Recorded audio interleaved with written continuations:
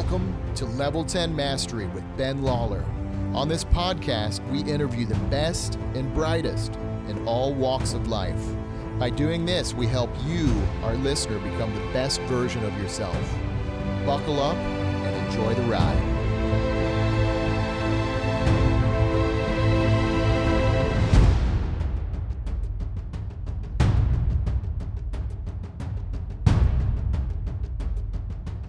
Ladies and gentlemen, welcome back to another episode of Level 10 Mastery. Today we have a special guest, Mr. Don Rocheleau. Don is a friend, a father, an entrepreneur, a leader, and a client development director at Buckingham Asset Management. Don, welcome to the show. Thanks, Ben. I'm tremendously humbled and honored just to be here. So tell us, starting out, what's new and exciting in your world? Where to begin?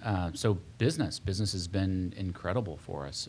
As you referenced Buckingham Asset Management, we actually had a name change a few years ago. Yeah. Now Buckingham Strategic Wealth. And okay. The reason for the change is primarily just we've started probably 8 or 9 years ago being more of a holistic wealth advisor for the clients and families that we serve. Mm-hmm. So we wanted a name that reflected what we were actually doing for those that we work with. Fantastic. Well, tell us, stepping back even a little bit before you got started in the financial industry, tell us a little bit about your upbringing and kind of where you grew up. Sure. So we'll go back to where I was a small boy on St. Croix. Yeah. I grew up on St. Croix, U.S. Virgin Islands. No kidding. Yeah, I did. I thought you knew that. I did not know that, man. Well, I'm not just making it up for this podcast. Okay. Grew up on St. Croix. I moved to St. Louis when I was 16 years old. Yes. Reason for that, we went through 2 really bad hurricanes, Hurricane Hugo in 1987 Yeah. and Hurricane Marilyn in 1995. And my parents didn't want to rebuild. So it was my mother and stepfather, and they decided, hey, it's time to make a change. Right. And my mother's parents lived in St. Louis. My grandmother, who's 85, is still here today in Kirkwood. Okay. So that's what brought us to St. Louis originally, and I've been here ever since, so going on 22 years now. That's awesome. So school, whenever you came here, where'd you first start? Yeah, great question, and that's the quintessential St. Louis question. Everybody isn't it? asks here at St. Louis, right? So when I moved here, I came from a school where there were 21 students, including me. It was called Academy of the West Indies, and it was a high school. When I moved to St. Louis, I went to John F. Kennedy Catholic JFK. High School. Yes. Yeah. So kind of interesting, especially my mother had married a Jewish guy when I was young. So for me, I mean, being in a Catholic environment was quite educational on its own. Yeah. But JFK was a smaller school. We lived in the Lafayette district. So for me, my mother was scared to send me to a school that was that large. So yeah. Went Sports, to JFK. Did you do anything in high school? I didn't. Regretfully so. I mean, when I look back, I don't necessarily regret, but at the same time, I wish I did participate in more of those types of activities. I actually worked from the time I came to St. Louis, and I think it was really ingrained in me growing up in a family business where I worked for free for my parents. Yeah. No, I had a job the entire time I was in high school. So tell me about that. What was one of your first jobs in high school? First jobs. So I bagged groceries, worked in a video department at nice. Schnucks. Yeah, I was promoted from bagger and pushing carts to working in a video department. Worked at a car wash, worked at GNC, did all of those jobs during high school. Yes. Just for some spending money. So right. Yeah, it was a good time. And then out of high school, you went to Lindenwood? That's right. So actually I had a full ride to Lindenwood, so it really was one of those scenarios where, we kind of did some thinking on, where am I going to get the best value for my education? And it's one of those questions I talk about frequently with friends and colleagues and clients. Just, right. Hey, what if you were to go to an Ivy League school, what's the break even on that as opposed to going to an in-state institution? Yeah, it seems like this day and age, college tuition, it goes up by like 7 or 8% on average. It's crazy. You look at some of these schools out there, you could spend 60, 70, 80 grand a year. It's crazy. Absolutely. Man. All right, so out of college, tell me about that. You got into the car business? So actually, at my first job out of school, I was an investment analyst with a firm not too dissimilar to Buckingham. Okay. I absolutely hated it. I had no interaction with people whatsoever. Yeah. And as you know, I mean, I get my energy from being around others. So for me, it was really, really tough. It was a struggle. So at the time, I went to a recruiter I met at a job fair at St. Louis University. Right. I went to the job fairs there because they pulled better talent than we did at Lindenwood. Absolutely.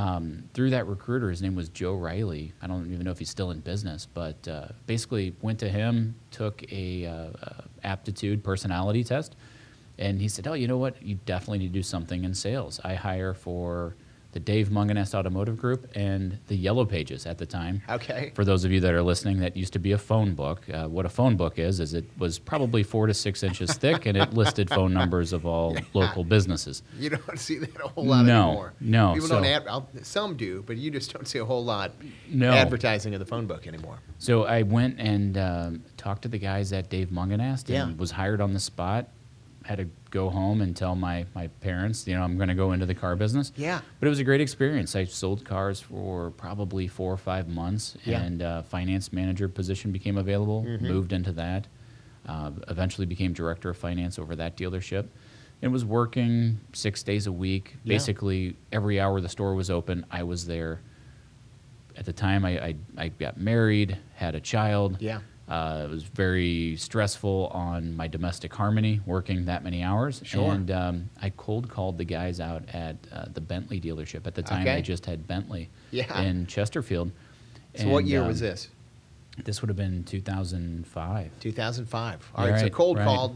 You'd never talked to these guys No, before. never talked to them before, but as you know, I mean, they're a good group of guys. Yeah. They're very easy to talk to. So you probably talked to Graham I and did. Jim. I did. Had coffee with Graham and basically just asked, hey, why don't you have a finance department? And Yeah. his answer was that guys that buy Bentleys don't finance them; they pay cash, and he preferred it that way. And Yeah. at the time, I indicated, the type of revenue that could be generated by having a finance department within Sure. the dealership.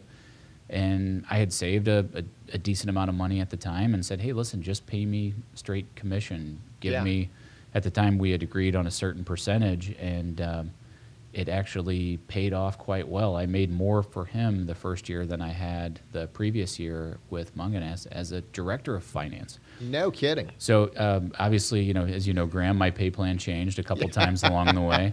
The percentage, he eventually realized was too generous. Sure. And it was a great role. I was general sales manager or whatever title he had given me. Uh-huh. And we grew, adding different franchises along the way. Met some incredible people, Yeah. some relationships that I still have today that I'm very thankful for. I mean, you probably dealt with some amazing clients, man. We did. They still do, and there are some great folks that even work there that I had a chance to get to know. Yeah. So it was great, and as life happens, we were at the New York Auto Show, and my wife at the time gave birth to twins, and I missed it. So through that, I started to do some serious soul searching. This was 2008, and I had at the time father-in-law that had been encouraging me to come into his business. Yeah. He was a wholesale distributor, mainly doing ethnic hair and skincare goods. Okay. So I thought, well, I never really wanted to work for them, but they had a great lifestyle, and figured, at this point in my life, having 3 kids, going from 1 to 3 overnight, Sure. and not even being there for it, I needed to make a change. Absolutely. In making that change, went to work for my father-in-law, and it was a really tough decision to make because I had a lot of fun with Graham. I had a lot of fun in that industry, Yeah. especially on the exotic side of that industry. Right. And making the move to work with my father-in-law, as these things happen, it's like ever extending tentacles. Sure. Things evolve and things grow. Yeah. People that I met through the Bentley business and the Highline exotic car business actually were very helpful even in that wholesale distribution space. So we started to grow significantly, mainly by going into military channels and selling into prisons. No kidding. So, I mean, we went from probably the number 8 player in the space to number 2 in a very short period of time. Wow. To Big where growth. Big growth, significant growth, Yeah. mainly through sales. And with that, our largest competitor essentially bought that business. And I kind of joked with friends at that point. I was really just looking for something to do, kind of looking for a country. And Yeah. that's really what led me to wealth management. And I've been doing that now 7 years. Fantastic. Well, tell me about your role at Buckingham. Sure. So Buckingham Strategic Wealth, and this isn't just a plug for them, but we are a national wealth management firm. We are a registered investment advisor, so we do keep to the fiduciary standard of care for the clients that we serve. Sure. We're fee only. So what these things mean when you put them all together is essentially we always put our clients' interest first. Right. And that's been a hot topic lately. It has been, especially with the department, the DOL ruling on the fiduciary standard. And when we look at our competitors out there on the competitive landscape, I mean, we are at a true advantage. And from my perspective and those folks that do work with us, I mean, there's really no reason to work with someone that doesn't put your interest first. But for us, we're also based in evidence, so we're not trying to guess what's going to be this year's winner or loser. We're looking at 50 years of peer-reviewed, academic-based research. So we've grown significantly. I saw a message before I came here today that we now have over 300 associates. So No kidding. kind of exciting. We have 24 offices and based here in St. Louis, so it's kind of a neat 24 story. offices. Wow. Correct. Yeah, incredible, man. So speaking of finance, what are your thoughts on the current the tax reform? What sort of role is that playing with the economy and with individuals and clients that you work with? So from our perspective, and I guess to touch more on my role, is I don't work directly with clients. I work with a lot of estate planning attorneys, accountants. I work with some of our custodial partners. Yes. As far as how are we generating new clients and telling our story. So for me, I work primarily with advisors and prospects. When we look at what tax reform does, and this is a question that comes up frequently, is well, what do we do? How do we plan when we don't really know what the future holds when it comes to regulations and legislation? We always plan for what we know today, and we make changes as those changes occur. Yes. So with the recent tax reform changes, we have quite a few CPAs that are part of our firm. We have a few enrolled agents. We have individuals that are laser focused on the tax reform and in ways to work with clients in an effort to minimize the amount of wealth they'll lose to taxes over their lifetime. Right. So that is how we spend our days. We're focusing on our clients' largest concerns, and it's incredibly rewarding. That is absolutely awesome. Wow. Well, let's shift gears a little bit. Sure. Don, tell me about some of the maybe some of your passions or purposes that you get involved with here in St. Louis. Yeah, absolutely. So, I think deep down I have a servant's heart. So, and I think that's part of the reason I'm so drawn and so excited and enthusiastic about our industry. It's just having the ability to serve others. Right, just taking the focus off yourself. Absolutely. And putting it on others. Absolutely. And I mean, even you as a father, I mean, when you see the enjoyment and the things that your children learn, or the experiences that your children have, I mean, it's something that you can derive energy from. Same is true for me. So I was on the board of Kids in the Middle for almost 5 years, and unfortunately had to step down a few years ago as I went through divorce and my children needed the services. Right. Right now I've been so focused on work, kids, building a house that I haven't been involved in any charities as of late, but definitely will get involved with something probably later in the fall. Kids is, children-based charities are something I'm tremendously passionate about. I do see them as the future. They will be our future. Definitely. Speaking of family, who's over the course of your life, who have been some of the biggest influences for you? That's a tough question to answer because I think it does continually change. I try to learn from everyone I come into contact with. I've had some relationships, obviously, even some romantic relationships that don't always work out in the best favor. But you try to learn as much as you can from those and become a better person because of those relationships. So when I look at who has really been the biggest influence in me, probably my mother. She's probably the most positive person I know, tremendously big in professional development and personal development. So it leaves me always looking to improve and try to be better tomorrow than how I was today. Yeah. If that makes sense. It definitely does. In fact, I heard somebody say recently that in life, there's only one way to coast, and that's downhill. That's right. Right. So if you're not always growing, if you're not always improving, if you're not always taking it to that next level, you're going downhill. So let's talk about that a little bit. What are some of the maybe the daily routines or tactics that really get you motivated, that really keep you on track? Because you've got a lot on your plate right now. You know, being a father and an entrepreneur and involved in a fast-growing business. Yeah, so I'm very much a creature of habit.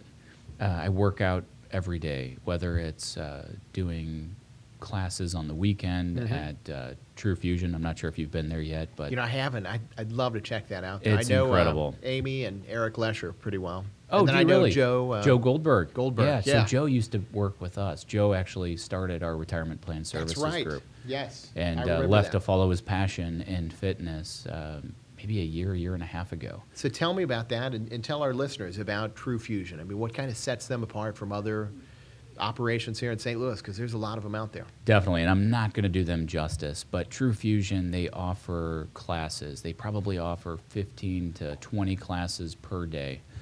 Everything from boxing, kettlebells, cycling, boot camp, yoga, Pilates. I'm probably forgetting some, but the trainers there, you mentioned Amy, and Yeah. there's Katie and Ryan. They're all phenomenal, and he has such a great team. He's built an incredible facility. So I'll actually work out there typically on the weekends, maybe Okay. even one night after work. Yeah. But as far as daily routines, I usually start by going to the gym. I've been huge on transcendental meditation for the past 2.5 years. One of my informal mentors kind of opened my eyes to it. So I do that every day. I know we've talked about that a little bit, but tell Sure. our listeners about the power of meditation and maybe what sort of impact that's had on you Yeah, in your life. absolutely. And I get that question a lot because I'm one of these individuals where if I find something I like, Yeah. everybody needs to know about Sure, it. you're going to tell them about it, right? Exactly. I'm also one of those people where if a little of something is good, more has to be better. Yeah. With transcendental meditation, what I have found with it is it evens out my day, where I would have these spikes, or I would have certain anxieties just in going through daily life. And with transcendental meditation, it really helps me find my happy place. I do it twice a day. First thing when I wake up in the morning for 20 minutes, and then usually between 5 and 7:30 at night for 20 minutes. So walk us through that process. How do Sure. you kind of start? How do you get in that zone? Is there an app that you use? So I actually on went your through a phone? class. If you go to tm.org, you can learn more about it. But there is an incredible instructor here in St. Louis. His name's Michael Blitz, and Michael was taught by the founder of TM, and Okay. he was an incredible instructor, and I learned a lot from him. So I think it's about 3 or 4 days consecutively that you go for 2 hours per day. Yes. And then afterwards, you're trained to do TM, and you can go back for a refresher whenever necessary. Man. So I'll do that on a daily basis. I've also been doing a gratitude journal for the past few weeks. Yeah. Have you ever looked into one of those? You know, I talk a lot about gratitude with my team and my family. You know, I heard somebody say recently that it's impossible to be pissed off and grateful At the same time, at the right? same time. You know, Right. it's only one or the other. Exactly. But tell me more about the gratitude journal. Yeah, so I started this again. Another informal mentor kind of mentioned it to me, and, Yeah. and there's some great research out there and behind it. And to your point, you really can't be both at the same time. So I started this, like I said, 2 weeks ago now. So every morning after meditation and after the gym, I'll actually spend 5 or so minutes just sitting there going through the gratitude journal and finding 5 things that I'm grateful for that day. Yeah. So So share that with us if you don't mind. What are off the top? What would be 5 things that you're really oh my grateful gosh, for? it could be anything. But what I was going to mention is after doing this for 2 weeks, I haven't had 5 duplicates yet. Okay. I haven't had one duplicate So yet. it could be. It's different each It's day. different every day. It's not the It same. could be, I'll put today's date and I'll say, I'm grateful for friendships. Yeah. Like Ben. Right. I'm grateful for humor. I'm grateful for communication. Yes. I'm grateful for the ability to heal. You know, it could be anything, but when Right. you start your day with that, it changes your outlook You know, it for gets the you in day. the right. It gets you in the right mindset. It creates a new trajectory for you. Absolutely. You know, it reminds me of state. You know, I heard somebody talk recently about state. You know, you can be in a high energy state where you're Right. locked in, you're in the zone, or you can be in a low energy state. But by doing that, it seems like you get you in the right mindset and a positive state to start the day. Absolutely, absolutely. And then probably the final thing that is very routine for me, outside of my diet, because I almost eat the exact same thing throughout the day. Okay. I use a bullet journal. Have you looked into bullet journal yet? No. What is this? So it's an analog journal system as opposed to keeping a journal or a Outlook calendar. Of course, I have Outlook calendar just for work, but Yeah. it corresponds to my bullet journal. So it has all of my tasks, my events, my appointments for the day. Yes. So it takes 2 to 3 minutes per morning Yeah. to actually put these things in, and it's helped with organization significantly. Wow. I- And it's called the Bullet the Journal. bullet journal, yes. You can look it up. There's videos on how to create a bullet journal. Okay. And it's customizable, so you can make it what you want it to be. Fantastic. In fact, we'll put a link in our show notes Great. to the podcast. Great. That's absolutely awesome. Well, Don, tell me this on a daily basis. What, along with some of the things that you just mentioned, what really gets you excited? What gets you fired up? Personally, it's probably watching my three kids grow up. Yeah. You know, and just watching them evolve and become better humans. Yeah. You know, 'Cause they that's get me at the excited. end of the day, that's the most important job Right, that you have. right. I was downtown at lunch with a few estate planning attorneys a few weeks ago, and we were walking back from lunch. We were walking to their office, and a lady was running by, and she said, "You're Charlie's dad," and that happens to be the name of my youngest son. Yeah. And I didn't even know who she was. She didn't stop. She was running, and I looked at these attorneys, and I was like, "That's the first time someone has referenced me as Charlie's dad as opposed Okay. to Don or something else." And I've been called a lot a Yeah. lot of bad things too, but for someone to actually reference me as Charlie's dad, it was a very proud moment for me. So I would say personally, that's it. Professionally, it's being part of such an incredible organization, and just being on the right side of wealth management. That really gets me excited. I'm surrounded by, as I mentioned before, we have over 300 associates now, and Yeah. just being surrounded by so many intelligent, motivated individuals really gets me fired up. That's awesome. So- You know, I heard Warren Buffett say that, in life and in business, you want to surround yourself with people that you really enjoy working with, but then you also want to do something that you're passionate about. Right. And it really seems like you've been able to do both of those. I've been very lucky. In the business world. Well, Don, as we wrap up today, is there any wisdom or any principles that you'd like to share with our audience, with our Level 10 gladiators out there? You know, I always pick things up from you. So, I mean, every time you and I talk, I always walk away with at least one thing that I can use or I can run with. Well, I appreciate that. We need to do it more often. Yeah, for sure. No, like I said before, I'm tremendously grateful for the opportunity and honored to be here. So I really thank you, Ben. Hey, absolutely awesome. Well, Don, thank you again for coming on the episode today.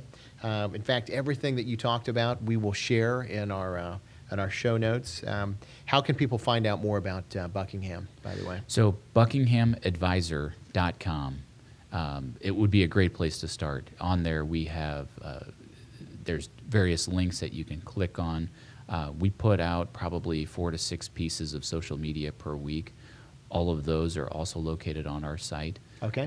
We have thought leaders that have put out collectively over 20 books to date on how to invest. Yeah. On an evidence-based approach or on financial planning. Happy to provide information. If anyone wants to send me an email, I'm happy to send them more info on us or even how to do what we do. Fantastic. Well, we'll put all of your contact info Great. in the show notes as well. Ladies and gentlemen, thank you for tuning in to another episode of Level 10 Mastery. We couldn't continue our mission without your support.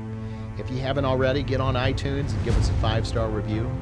Until next time, get out there and become the best version of yourself.